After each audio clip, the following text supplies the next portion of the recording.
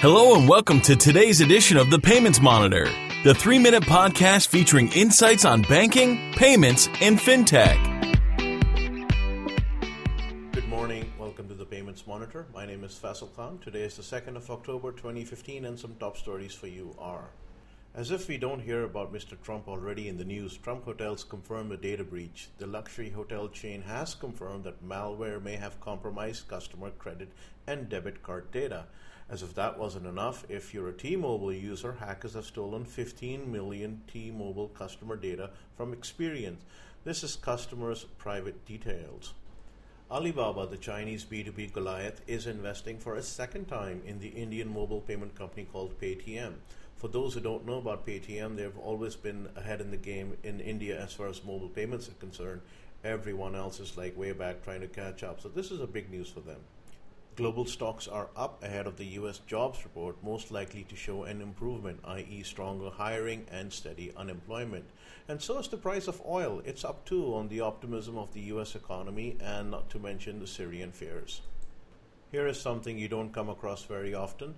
TransferWise, an online money transfer company founded by the co-founders of Skype and having Sir Richard Branson's investment, just had its app out, and the app gets featured on the Apple Store and is tagged as the best new app in the new app category. Well done, guys. A white paper I recently came across is titled "The Key Compliance Challenges Businesses Face When Initiating Cross-Border Payments." This is basically the comprehensive guide when selecting a payment service provider. The paper is published by Payoneer, which is a well-known payment provider in the US, Canada, UK, and the EU.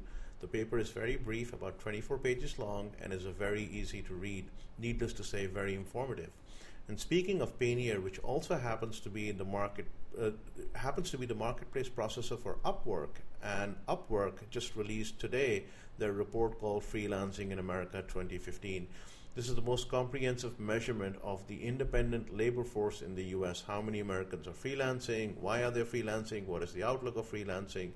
Very good report to read. In the world of banking and payments, we keep talking about this term called millennials. Did you know that millennials are actually people born between the years 1980 and 1995? Yet somehow we still treat them like they're children, they're teenagers, etc. Just to give you some perspective, someone born in the year 1980 is 35 years old today and is probably your mid-level manager. You may want to consider that when thinking about millennials. All the reports and links are available on my website, faisalkhan.com/podcast. That's all for today. Before I log off, I want you to know Sweden is now slowly moving towards a 6-hour workday. My name is Faisal Khan.